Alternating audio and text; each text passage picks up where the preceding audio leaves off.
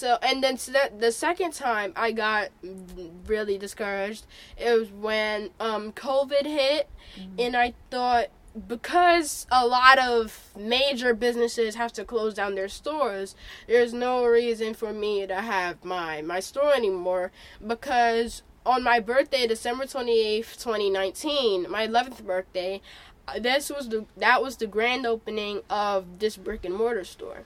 So, and then 3 months after that, in March, COVID hit. So, I was thinking about closing the store completely, but then me and my mom had a long conversation about should we close the store or downsize the store. And then we decided on downsizing the store so we can, because now we have an online store, the online website, and the website is called www.iamobocho.com. It's a Bocho's Closet. Sorry.